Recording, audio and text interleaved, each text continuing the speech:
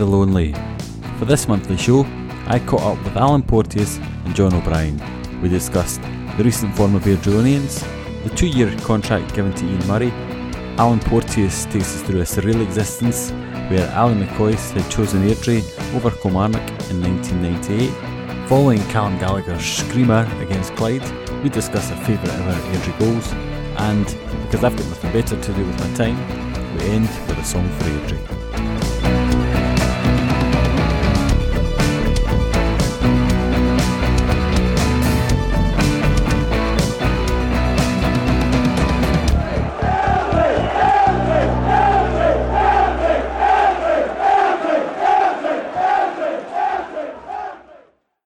Okay, we're back for another Only the Lonely, and panellists I've got again John O'Brien. Welcome back, John. Thank you very much. And Alan Porteous. And Alan, a bit remiss of me, we started the podcast probably back about a year and a half ago now, and usually when I get a new guest on I ask them how did they end up supporting Airdrie, but I've never actually asked you and I don't know. So what was your route into following the Diamond? There's an admission to make probably with this one, in that going way back when I was a youngster, I used to go to see Motherwell one week and Airdrie the next, because my dad was like a rampant Motherwell fan. Season had a ticket holder, whatever, and he did his damnedest to make me a Motherwell fan. Used to walk about the house, and the one song he taught me was oh well, we are the champions. And I used to walk about like a 4-year-old singing this song.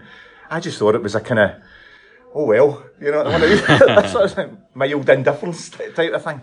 So bottom line was I went to see Motherwell on one Saturday and my dad took me to see Airdrie the next, and there was no question, it was my hometown, and I saw Motherwell as being this kind of strange, bigger club, strangely, but everyone was a wee bit better, their pitch was a wee bit better than ours, their stand was a bit bigger than ours, their team was a wee bit better. And there was just something about the other side of it, that the crappy grass that wasn't even, but the strip, the diamonds and whatever, that was the thing. So that was it. That was why. And eventually I jettisoned my dad and went with my mates. What did he do at that point? Did he just go to Motherwell, or was he still? Well, he kind of came to he still came with me to the odd game, but we had tickets that time up in the pavilion. And I can remember there was a game, John, you'll maybe remember this, but there was, I think in our promotion year, did we not beat Motherwell 3-1 or 4-1 or something? We absolutely trounced them at home. 79-80, yes. Aye, Watson. Aye, and I started taking the mickey out of my dad when the last goal went in, and he took a big strop at me, and everybody in the pavilion laughed at him, and he never came back. It's funny that I now live in Edinburgh, and I hear lots of stories about guys 2 generations ago who nobody travelled, so you would watch Hibs one week and Hearts the next, and it was much less tribal. But that's now gone, and it's their derby this weekend, and there's like a real hatred amongst them. So it's maybe just a generational thing. I was speaking to a guy at my work this week, and he was saying that he went to see Stirling Albion one week, and he would go and see Airdrie the next week. Yeah. Which is a kind of strange comparison. It's probably why I don't dislike Albion Rovers too much, because I used to go to Albion Rovers when Airdrie were away. I didn't even go and watch Airdrie reserves. I don't know why. I just wanted to see a football match of what I thought was a higher order. So I went to see Albion Rovers and enjoyed that to a large extent, because way back in the 70s particularly, a lot of ex-Airdrie players would go there, either in the capacity as manager or players, so I took that from that. There's a bit of the pish factor as well, isn't it? You can't really get annoyed at somebody that's not that great. Isn't it that? Well, we say that, and then we do these podcasts moaning about our own players now. So it may not be true. Right, well, we probably should have a bit of a catch-up. It's the last podcast we recorded before the Clyde match, and actually it was funny talking to you at half-time in that match, Alan, and you said, I fancy us to win today, which after the first half I would never have picked, but there you go, it was a good prediction, and you'd gone on your phone, seen it was 4-1, and not touched it with a barge pole. I know, absolutely. That was a shocker. We were then humbled by what seems to be a very good East Fife team away against them. A home draw with Falkirk, which seemed to be a bit of a turgid game. A bit of light relief playing Bohemians, which turned out to be their second string, really. I don't know if anyone's listened. I did a podcast with one of their guys who was coming across. When I looked at the team and saw they had 11 changes from the week before, I think it's just as well that we beat them, or else should be a wee bit of perspective in that one. But still, we're through to the next round of the Challenge Cup, and then a very good away win against an informed Dumbarton last week. So rather than go through the games one by one, I thought it'd be good to just reflect on where we think we are in terms of this season. So, John, what do you think? The one thing that's come through, and I'm delighted for him in particular, that I didn't think Kyle MacDonald had a great game up at East Fife, and it was one of the first games that he'd played. But I think since then he has turned out to be one of our really better players, and he, the only thing that he's missed so far is he's had some cracking shots. Should have scored last week against Dumbarton, but he really has become a real threat for me, and I've liked and enjoyed that. No doubt about it, the defeat in the middle, the East Fife, was hard to take because we looked as if we were turning the corner, because East Fife had the hoodoo over us for many years, and last year I think it was we seemed to reverse that, given we'd signed so many East Fife players. But they bullied us to a large extent, and that was the thing that worried me most. I'd like to see more aggression from some of our players. The one thing that has quite surprised me is, still go back to a topic which we covered previously, there still seems to be a number of team changes made consistently. You don't have anyone at all, even Sean Crichton, no one has played 100% games, so there have been changes, but to a large extent, when you get the results, you can't complain because it's working. Maybe it's taken that length of time to establish what the best formats are. So you still feel Murray doesn't really know his best team, don't you? Possibly, but then again, I don't, because sometimes you see some players coming on. Nat Wedderburn, for example, came on as a substitute against Dumbarton, and I didn't think made the most of his chance there. In fact, he nearly cost us a goal because of his hesitation. Against that, young Thompson came on and had two, he was keen to show I should be back in the team kind of thing. And that's what I think Ian Murray must be looking for, some of these players who are on the outside looking in to show what they can do, make the most of the opportunity, because some players now are becoming what seems to me very much fringe players. Ali Roy, who was a starter constantly to begin with, now seems to have dropped to that. Curtis Roberts, I'm not too sure whether or not he's carrying injuries and missing out on it, but we've not seen a great deal of him. So it's interesting. And now, of course, we've seen the team lines for today, and the young boy from Hamilton, one's dropped or left on the bench, shall we say, and one's in. So it's another new face. I'm just wondering how this will go today. And we've spoken about midfield at length since the beginning of last season. There have been a lot of ins and outs. Do we still think that's a problem area, or at least an area where he's still trying to work out what his best combination is? I think it's undoubtedly a problem area. There still seems to be a lack of creativity coming from it. There's not that consistent link coming forward from midfield to the forwards that are creating a lot of chances. And I kind of worry that, because I think that's eventually going to catch up with us. It was quite interesting. And I went to see the reserves on Monday night, and they beat Queen's Park 1-0. Now, it was from the outset, it was really obvious that we were bigger, stronger, quicker. We had the bulk of the possession against them, I thought, as well. And yet, over the whole game, we created one chance, and we scored. We scored from it, but we created one chance. And I wonder, you feel that they're playing the same formation. There's the same ethos is running through all levels of our club, which is absolutely correct. I think the reserves should be playing to the standard and the strategy of the first team, but there's a disconnect here. There's something that possession and whatever is not translating into attack-minded football. And to be honest, it was a bit of a drudge. It was a bit of a boat fest, and I worry that the first team certainly don't have. Maybe it's not overly a creative player. Maybe it's somebody that's more box to box that hustles more and just does things a little bit quicker. We both teams seem to play so much of the game in front of the opposition, and it's easy to defend. Even at our level, it's easy to defend.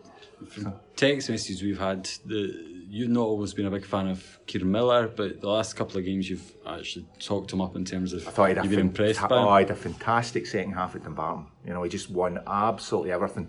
Still, again, it's clearly part of his game, though. Didn't really offer much going forward, but you know, defensively when it came to it, you know, he won everything in his zone. So I was quite impressed by that. But again, we get to the realms of suddenly Nat Wedderburn comes on, and you're left with this kind of scenario that if the two of them are on the park, you can't see how we're going to create something moving forward. Early on this season, I had the feeling that Wedderburn might replace Miller, but he's kind of shown up and it looks more like it'll be the other way. Wedderburn's going to have to prove himself a bit more or wait for his chance. The big difference is that Wedderburn normally plays a reasonably good forward ball. He's better with the ball at his feet than I thought he was going to be.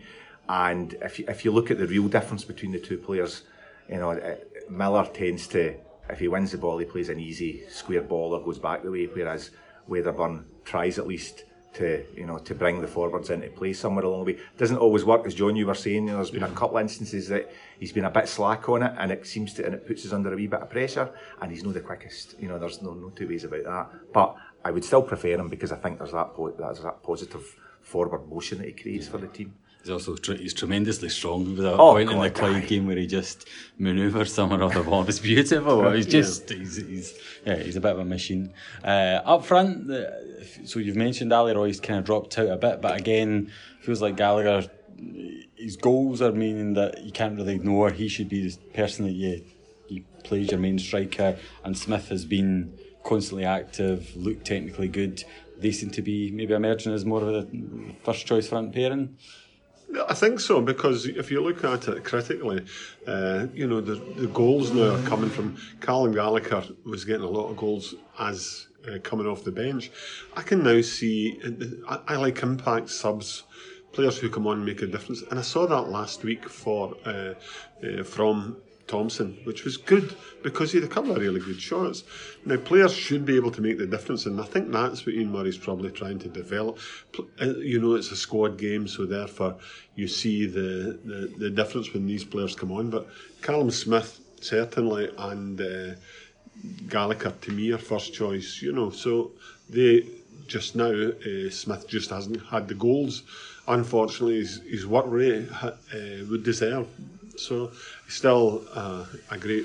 I hope do we have him for the whole season? It's not. I think just it is a season-long loan now. Whether or not there's terms within that where if a new Dunfermline manager comes in and decides that he wants him back, he can't pull him or not. I don't know, but I'm sure it was listed as a season-long loan when we got him, and probably tied up in the Josh Edwards deal. So hopefully not too many strings attached to it.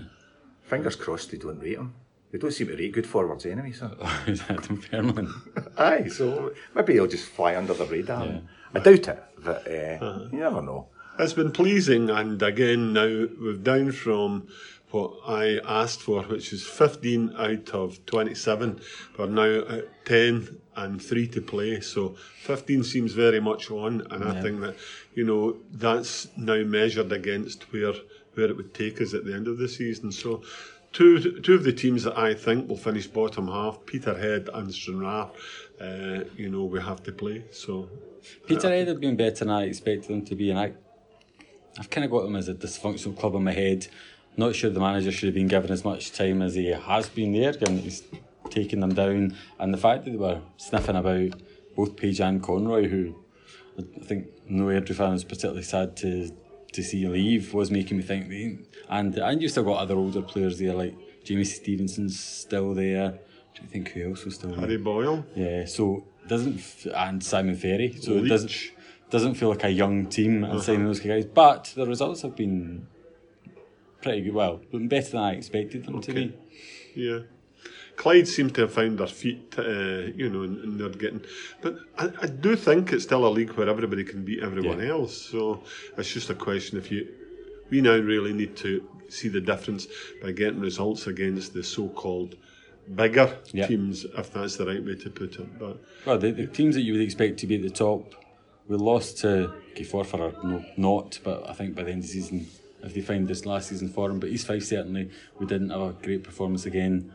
Home draw against Falkirk, so if we don't get a win today, we are looking like we're struggling against the bigger sides. Yes. Well, here it is. I mean, every game tends to, you can almost pitch a slant to almost every game now, can't you? Because there's a, you know, if we lose today, which I hope we won't, I don't think we will, but if we lose today, you've got to look at it and think, we've lost it, we haven't been able to beat Falkirk, Raith or Forfar, who would probably be three reasonable opponents there, and we haven't been able to beat any of them at home. That would be a gauge for me that maybe the Championship isn't looking like ours. We're going to be scrabbling around for a playoff place. Sometimes events happen, and I don't know, he's been quoted a few times. Did one of the young brothers played for Partick Thistle, did he not? Was it the East Fife manager? Was Derek or Darren? I can't remember, but I mean, Partick Thistle now have a managerial slot, you know. Yeah. So is this likely to, you know, he's to all intents and purposes the League One manager, you know, who has taken East Fife to the top of the league at the moment. Is, you know, what do you call it? He's in the moment. You know, so maybe if they were to change in the players, that may have a knock-on effect. Yeah, and they have been a really strange side in terms of the last 2 seasons. Their form's gone off a cliff. I think they finished potentially as low as 7th last year after having looked shoe-ins for the playoffs. The year before, their players also seem to just phone it in for the last few games of the season. So there's a question as to whether or not they can sustain it, because it's the same coaching staff, it's some of the same players. There's something about what they do that means that they just run out of steam towards the end. We can hope. I think what they did was they bought 2 league winners to the club, Ryan Wallace and Denham from Arbroath. You know, so they know what it's like to win that league, and that, you know, might well have cascaded some kind of approach throughout the playing system, you know, so we shall see. You never know how. Today is a very tough game, as you rightly put. Lots of ex-players. I think Wedderburn will be disappointed not to be playing. So might some of the Raith Rovers fans be happy that, you know, disappointed, shall we say, because sometimes his form is up and down, and he came on last week, to my mind, to deal with the aerial threat, having lost Sean Crichton. Instead, they played much more on the ground, which was not to his liking, I don't think, or comfort. So, a wee word on David Hutton, a man who arrived last year as a second choice keeper, and I think he's pretty much developed into a cult hero at the club. His penalty save at Parkhead and his kind of interaction with Scott Brown following that. Week after week, we seem to be just talking about 1 or 2 really, really top class saves. I can't think of many mistakes. Maybe Partick Thistle's first goal against us, but other than that, I'm struggling to think of where he's put a foot wrong.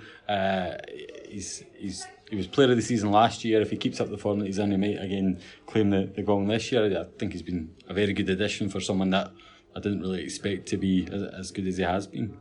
I think so too. I think he's, if you want to criticise anything, and it's probably not his fault, if he was a foot taller, it would make a lot more easy saves.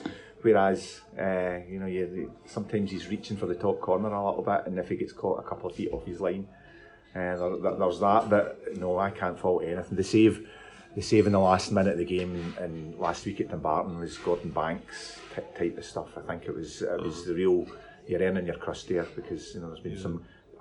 If he'd not been in form and on his game and in goals for us, I think we'd probably be 3 or 4 points the worse off at the moment, and there would be murmurings in the ranks. He's reacting to, I think, real opposition. Most clubs have a first team keeper and a backup keeper. Both keepers we have really could be first choice in a number of clubs, to be honest with you, and I think he's reacted. The Bohemians was an opportunity for Scott Gallagher to get some game time rather than a reserve match. So maybe sometimes goalkeepers feel disappointed to be left out regardless. So it's funny though, because they're very, very different types of goalkeepers. I always feel that Hutton's quite flamboyant, and sometimes he makes the most of his of saves. There was one again last week that you thought, goodness, if he steps a foot to the left, he could catch this, but it's this big massive dive and whatever. But Gallagher's a little bit more, he's economical. He makes things look a bit easier. And I think when he came in at the start, a few folk were sort of looking at it thinking, he looks a bit slow and cumbersome and non-reactive, and it wasn't really that. He kind of, they're very, very different. Yeah, but still to see. I think we probably judged him very critically because he wasn't great. I don't think when he came on loan.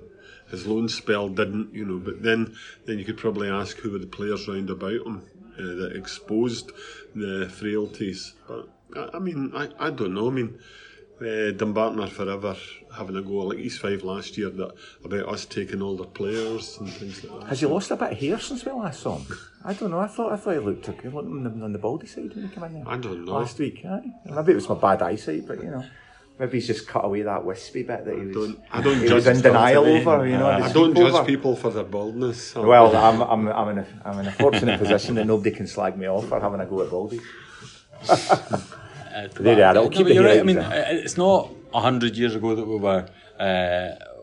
were playing 7 goalkeepers in the one season or something like that until Grant Adam came and stabilised things. So I think to have 2 good goalkeepers is something that we can all be very relieved about. Yeah. We were kind of scrambling about for things to talk about in terms of a monthly catch-up podcast, but then the club gave us a gem on Thursday night when they announced that Ian Murray had signed a new 2-year deal. Now, I don't know what I thought Ian Murray's deal was. I've got it in my head as he's only been here 5 minutes, but it must be coming up about a year because it was about this time last year that Stephen Findlay parted ways with the club.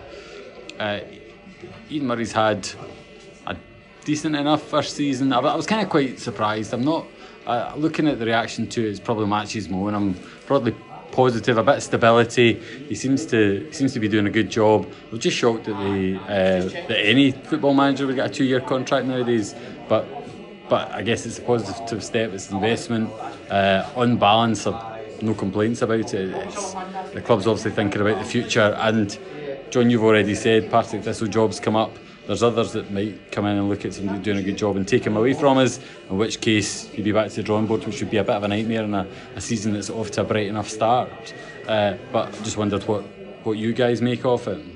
Well, I remember this time last season, October, I think it was, Ian Murray did say quite categorically, the team that you're watching just now won't be the same as the team you're watching next year, 2019, and that's very much the case.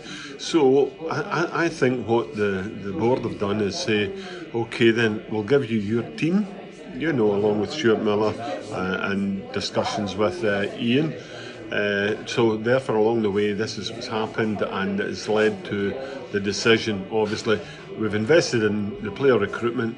Now, if we were to lose him at any given time, then as a whole reset button, and given we have signed as many as at least 10 players, including not discounting the loan players, it's going to leave us, as you say, in a difficult position, because the first thing a manager ever does is say, yes, I can turn things around or change the direction of the club, but I'll need my own players.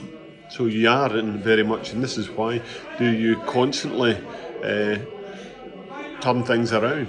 My biggest fear, really, and always has been, is that forward planning, this is shown to be, but I don't think way back, you've probably got to go back to the days of Kenny Black / Jimmy Boyle, where you've got someone in place who will succeed the manager, I think back to Albion Rovers when Mr. Young of East Fife was coached, he had a coach of Sandy Clark, and Alan Johnson was another who was coached by Sandy Clark. So there is that level of experience getting cascaded down, so that in turn, for example, would you see who's currently assistant manager? Mark Fitzpatrick. Yeah. Would you see? Well, you were asking me who is assistant at East Fife. No, Mark Fitzpatrick. Would you ever see him automatically go back in? Would he even want it? I don't know.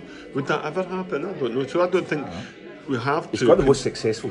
He's got the best success rate as an Airdrie manager. He's won every time he's been a caretaker. This century, I think. But you can't invest so much in the players and not say, well, we're not trusting the manager's judgment. So one links well to the other. That's the simple economics of it all.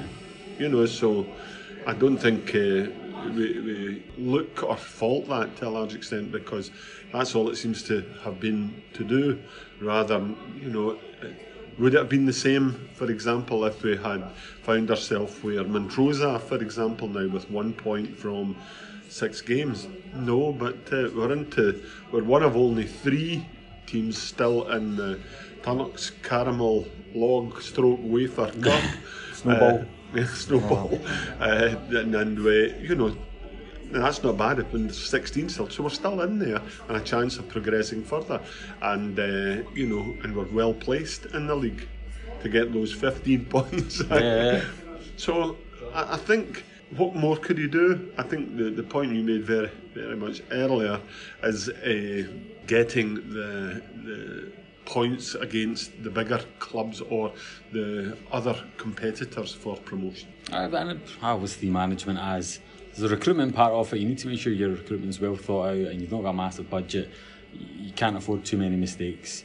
And then if you're getting the team to kind of blend together well, which you do through tactics and training and developing players, and how would Ian Murray doing each of those?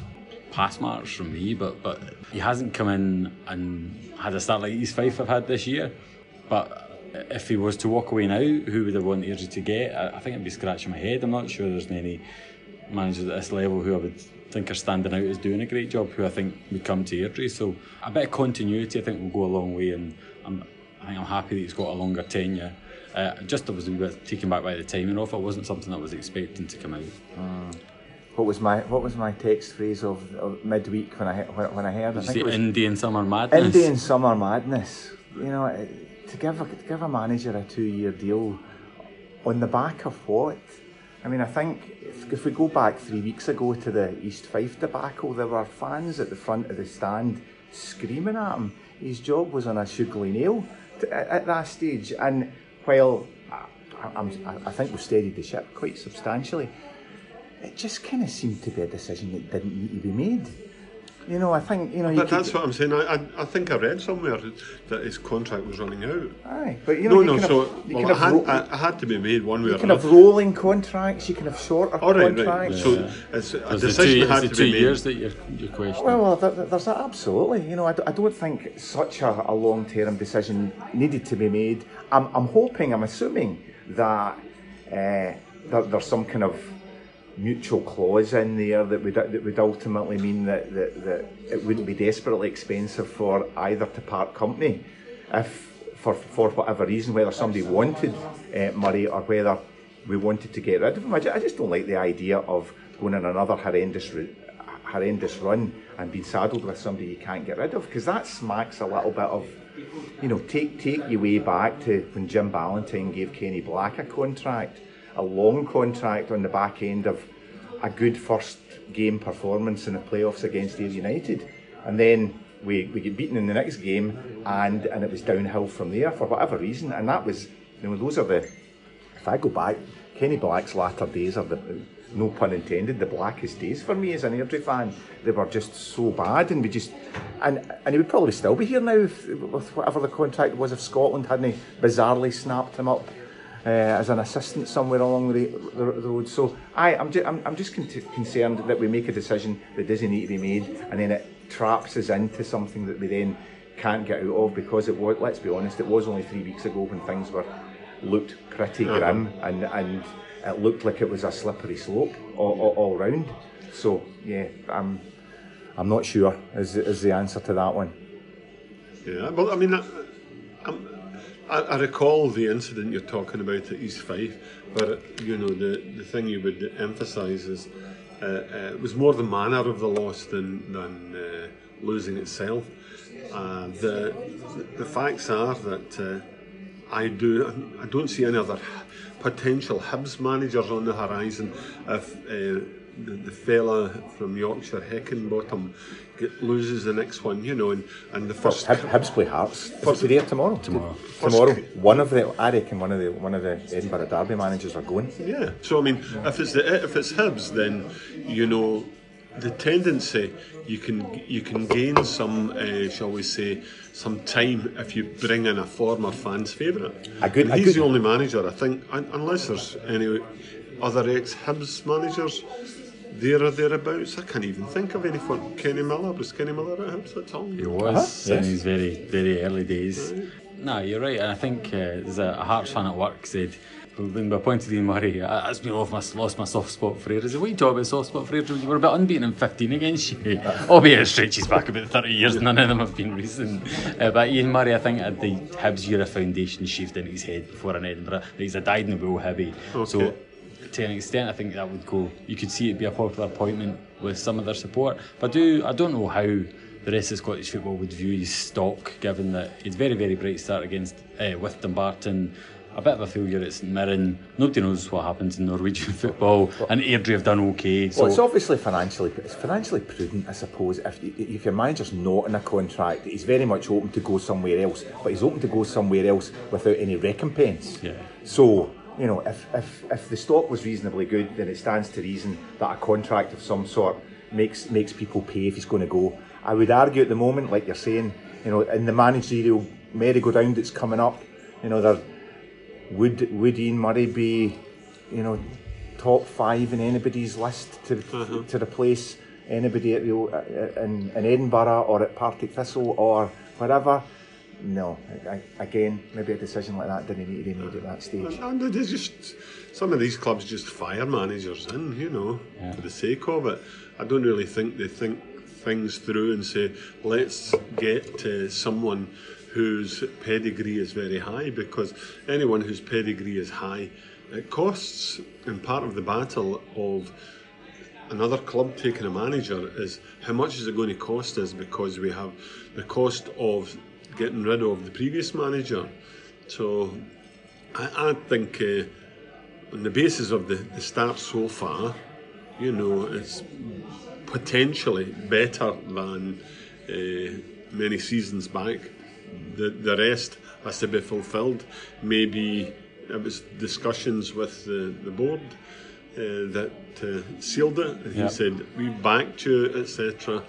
You know, and they have done to a large extent, albeit the other subject which we discussed previously. There's still a number of loan players out there. Well, we've taken a number of loan players, so some of those players won't be there, you know, next season, for example.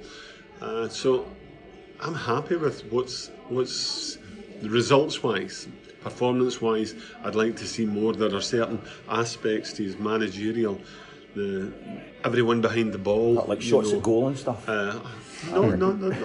But scored quite a lot of goals chances. This year. I've got, because they're the games I don't know where goals are going to come from, but a lot of the games have been quite high scoring. Yeah. So, I just think, what is the level of expectation now? I think it's playoffs. If we don't make the playoffs this year, it's a failure. I think we should reach the playoffs. I've always seen Airdrie as a top 20 club. Yeah. Add the two divisions together. Therefore, we should be in the championship constantly. And it doesn't happen overnight, and it does still feel quite early in. Can I say in 2 years' time I think we'll definitely be a top 20 club? No, I can't, but I'd still be hopeful. It's just there's a lot still to happen this season. We need to get to the playoffs to be shown development, and if we don't get to the playoffs, then I think people will be asking questions, including Ian Murray probably of himself, as to why did that not happen, and the board would be asking questions at that point too. And then if there's still 18 months left in the contract, it might be quite expensive to end. But hopefully... Or come January window and we're really not just within the playoffs, a possibility of one of the 4 clubs who could, you know, take the title. You know, so I think it's a risky business being either a director and making that judgment, but they have made the decision on the basis of discussions and what they've seen, so I'll go with that. It's their money ultimately as well, so there's been investment in the club this year, which I see is a positive thing, and we are signing younger players on longer deals and running this reserve squad to try and bring guys through, so they are taking a long-term view, so it's consistent with that. Yeah. I think there will be people who are is their viewpoint unhappy with it, but I mean, sometimes you can be damned if you do and damned if you don't. If we had let him go and someone had poached him unknown to us, we'd be saying, why did they let that happen? Or some will be saying that, that's all. They weren't prepared for it. I don't know. You don't think so, Alan? I would have been saying that, no. No. Well, it's not that. You're right to point out. I would have probably shrugged my shoulders in indifference, in fairness. No. Rustled my sweetie paper, you know. Well, who would you take? I know. I'll sack Peter Grant, take Ian Murray, and then you're saying, well, who do we go for? I can't really think. You would obviously have to swoop in for Peter Grant there at that point. Or Danny Lennon, just for the fact that you look at him and go, who is that man? Why has he changed? What's happened? He's been getting linked with the Thistle job. Has he had a midlife crisis or something? Was it Radovan Karadzic who disappeared and turned up looking a bit like that? It's like a herbalist. I don't know what. Well, I didn't even realise Kerty Hearts were playing last night. Barry Ferguson, they get beat, I believe. He beat 3-0 by Auchinleck. Was it? And so he was been linked to the club previously, wasn't it? As was Nacho Novo, but I think there was a lot of the stories round about that time that I'm quite glad didn't come to fruition. Never employ a guy that's named after a corn snack. I'm trying to think of what. There can't be any others. There's nobody called Dorito Thompson. Taco. Bobby Taco. Oh, I'm quite sure when we had Steve Archibald's crowd, there was either a nickname in there or there would have been something. Right, that's. I guess I look to the future with a 2-year contract. What I wanted to do, and I've pinched shamelessly from another podcast, was a bit of a sliding doors theme. So when Airdrie built the stadium and moved into the stadium in 1990, I think we saw ourselves as hopefully a Premiership team in waiting, and it didn't happen. But one of the stories that always sticks with me was that Ali McCoist was about to leave Rangers, and whether it was the Gillespies or whoever, there was a real play from Airdrie to try and get him in as a marquee signing before our first season at the new ground. He didn't. He went to Kilmarnock and he was fairly successful there and managed to forge a career for himself and question a sport about the same time. But what would life have been like if Ali McCoist had decided he didn't want to eat more pies and go to Kilmarnock and he was happy to come to Airdrie? Alan? I had a wee think about this and I wrote down an alternative scenario. So I'll not remember it, and maybe you can comment on it when I've finished. Jump in the DeLorean and tell us how the world unfolded. I think some of this might have happened. So we got Ali Coisty McCoist. He signs for Airdrie in the summer of 1998. In an interview with Craig Levine's new Scottish football magazine 460, he's quoted as choosing the Diamonds over the Killie because he thought the strip was a Brammer and you can get a good steak pie at the Tudor. Coisty scored 32 goals in his first season in the Diamonds jersey. However, Airdrie are narrowly pipped for the First Division title by Alec McLeish's Hibs. In a final nail-biting Saturday, Hibs win comfortably away at Morton, while the Diamonds predictably lose 5-0 at home to an already relegated Stranraer. In the closed season, Coisty loses some hair, puts on 3 stone due to an addiction to Findus crispy pancakes and curly whirlies, and realises that his pulling days are behind him. Hazel Irvine breathes a sigh of relief and goes off to commentating golf instead. Unable to bend down and tie his own football boots anymore, Ali is made the Airdrie manager in the wake of Alec MacDonald retiring to write his best-selling autobiography, Doddy Shite. After a shaky start, down to the players not really understanding Coisty's revolutionary tactics of 2 men up front, off-ball movement and defensive man marking, the team settles and finishes a creditable third in the league. A media company owned by David Murray threatens to take AFC to court over a small unpaid debt. Coisty visits Murray, reminds him of the bending down barmaid incident at the 1996 Rangers Christmas party at Duck Bay Marina, and the matter is instantly forgotten. A telling factor probably in Airdrie's history. Saved by the threat of liquidation, the club embark on spending spree, buying the entire stock of sofas from Craig's Furnishings, paper towels for the toilets, and 300 pairs of novelty underpants from Wish.com.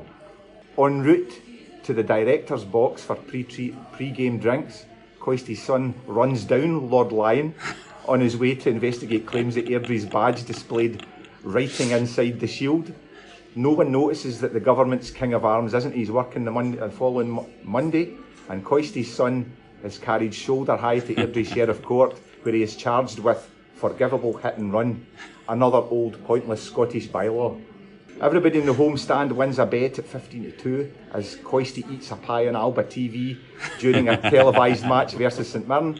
Colin Telford boasts he got 9-1, and in the resultant inquiry, McCoist is cleared of any wrongdoing. When asked if it was a good pie, he comments, It was all right, but it could have done with some real HP sauce. The Diamonds go from strength to strength, bolstered by cash from the chairman, heaving all the club's funds on the pie bet and a lucrative sponsorship deal by a local gynecology clinic, Holmasters. They sign Romario and a young Lucas Podolski. Podolski is a rousing success, bagging 42 goals. Romario fails to command a regular first team berth due to an unwillingness to attack back at corners. The Brazilian goal scorer makes only 5 appearances for the Diamonds, 3 at left back, and is eventually loaned out to Stranraer. Promotion to the Premier League is assured and the fans are jubilant, although their jubilation is tempered with news that proper brown sauce still won't be available at the pie stand. Ali McCoist, Airdrie's most successful ever manager, eventually retires aged 58 to be replaced by an inexperienced, unknown youth team coach who no one can remember the name of. Within 3 seasons, the Diamonds hit the heady heights of 7th in the newly named League One, a position they have remained in ever since. Coisty now lives in his luxury home on the banks of Loch Lomond, along with his wife, 3 kids, and his dog called Shagger. Still no one has missed Lord Lion. Very good. That's my view of the alternative reality. But I had heard, now, you know, that was very well, I had heard that Ali McCoist had told no less a person, John McVeigh and Robert Duvall, these Airdrie players is the only team I ever wanted to play for. When they get the chance to play alongside them all in Kilnockie. Oh, well, aye, I suppose, aye. They were glory days, he called them. I was spot on, Al. I don't think I can fault it at all. It could have happened. You do wonder if that stadium is a nice stadium with a lot of facilities in it. We've never put a team on the pitch that's been able to make use of it, and if we had managed to do something, or if the Archibald thing had gone through and continued to see players of that ilk come through, whether it could all have been different, but there you go. But we'll finish up. The third goal against Clyde was an absolute screamer, an overhead kick, not one that we see much of. What, just to finish up, your most memorable screamer of an Airdrie goal? So I don't want a well-worked team move. I'm thinking, for me, Paul Jack at Love Street from, I think, Glasgow Airport, he hit it, and it just would still been going if the game was played at Capello. It absolutely nailed the thing. It's probably the best screamer that I've seen from an Airdrie player. Any bids on that? The Dryborough Cup in the early 70s, Sammy Goodwin put us ahead against Aberdeen, who were a very good team at the time, and I'm sure he must have hit it from about halfway, but realistically the newspaper report said it was just outside the penalty box. But it was a terrific strike, and sadly not made it to vision records or anything. Kenny Black's from the halfway line. I wasn't there, so it's annoying that Diamonds TV. I was more a chirp than but it was a terrific goal. Was the Dryborough Cup the one that they had the funny offside lines on? They did in one of the tournaments. Yes. For our younger listeners, what was that? What did they do again? Oh, they had the 18-yard line. They had you were offside only when you were inside. They took the 18-yard line all the way, extended it to the touchline, and you were only offside when you were in that area. So you could go hang to an extent. Forward. It was to push on for attacking football, really. So, but the greatest goal ever has to be, in my opinion, Chris Honor's penalty against Hearts in the replayed Scottish Cup final, because it sent us into Europe. Good shout. Any advance? I would say the one that stands out for me, Jamie Fairley scored a goal at Broomfield one cold day, I'm pretty sure, and he seen it. If I remember, he picked the ball up at the edge of his own penalty box and beat about 20 men, zigzagged in and out them, launched himself forward by the halfway line, got another few yards, which at Broomfield, in fairness, he was almost on the goal line at that point. But and launched a 25-yarder into the top corner. Well, and John's looking at me going, "You dreamt that?" Because I don't remember it. I'm surprised no one mentioned. I wasn't at it. You had the flu that day. Midweek Brechin game, we beat them down to 10 men, and Alan Gow scored apparently one of the most outrageous goals ever, beating several players. I was there. Yeah. You were there. You seemed to beat some of them twice, because Airdrie were down to 10 men, so I think he was beating them and they were still coming back in, and he waltzed through the team and scored the winner to get us to probably the final that we lost. Final against Inverness, Carlythistle, Challenge Cup. Right. John thought that actually your story of that goal was unrealistic, even compared to your Ali McCoist anecdote. So there you go. It was another dream. Right, guys, thank you very much. We'll head off to the game. A big thanks to the 4 Isles for giving us use of their function suite, which looks great. There's a party on tonight. Apologies for any background noise. People were coming in to set up the party, which we weren't expecting. So we'll try and cut that out. But sorry for the quality of the sound. Massive thanks as always to Scott Crawford for the original music for the podcast, and to John O'Brien and Alan Porteous for coming on. We've mentioned previously, but we hope to help Airdrie ladies this year, and in fact we've already raised £210 through your generous donations. If you haven't already, please go to gofundme.com/Airdrie-ladies-fundraising. Any money you can give the ladies team will be much appreciated. Thanks for listening, and here, because hopefully the club is on the climb, is my song for Airdrie for this month.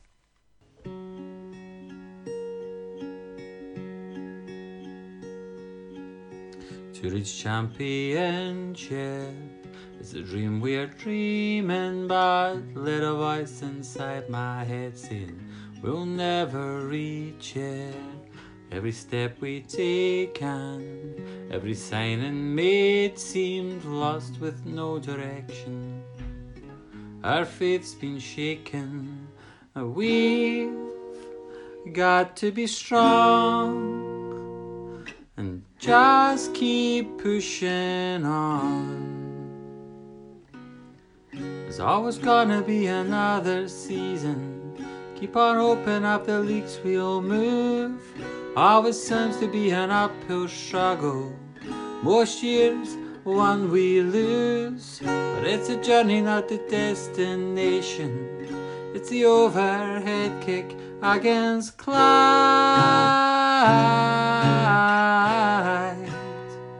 We're on the climb.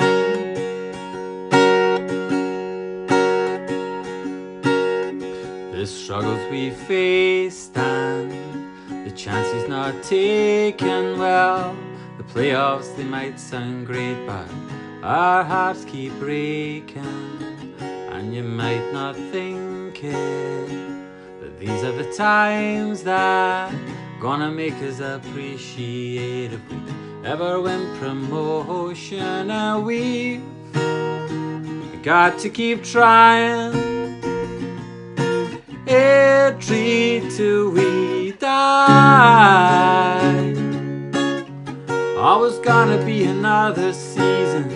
Keep on hoping up the leagues we'll move. Always seems to be an uphill struggle. Most years one we lose, but it's a journey, not the destination. It's the overhead kick against Clyde. We're on the climb. Yeah, yeah. Keep on moving, keep climbing, keep the faith, Airdrie. It's all about the climb. Keep your faith.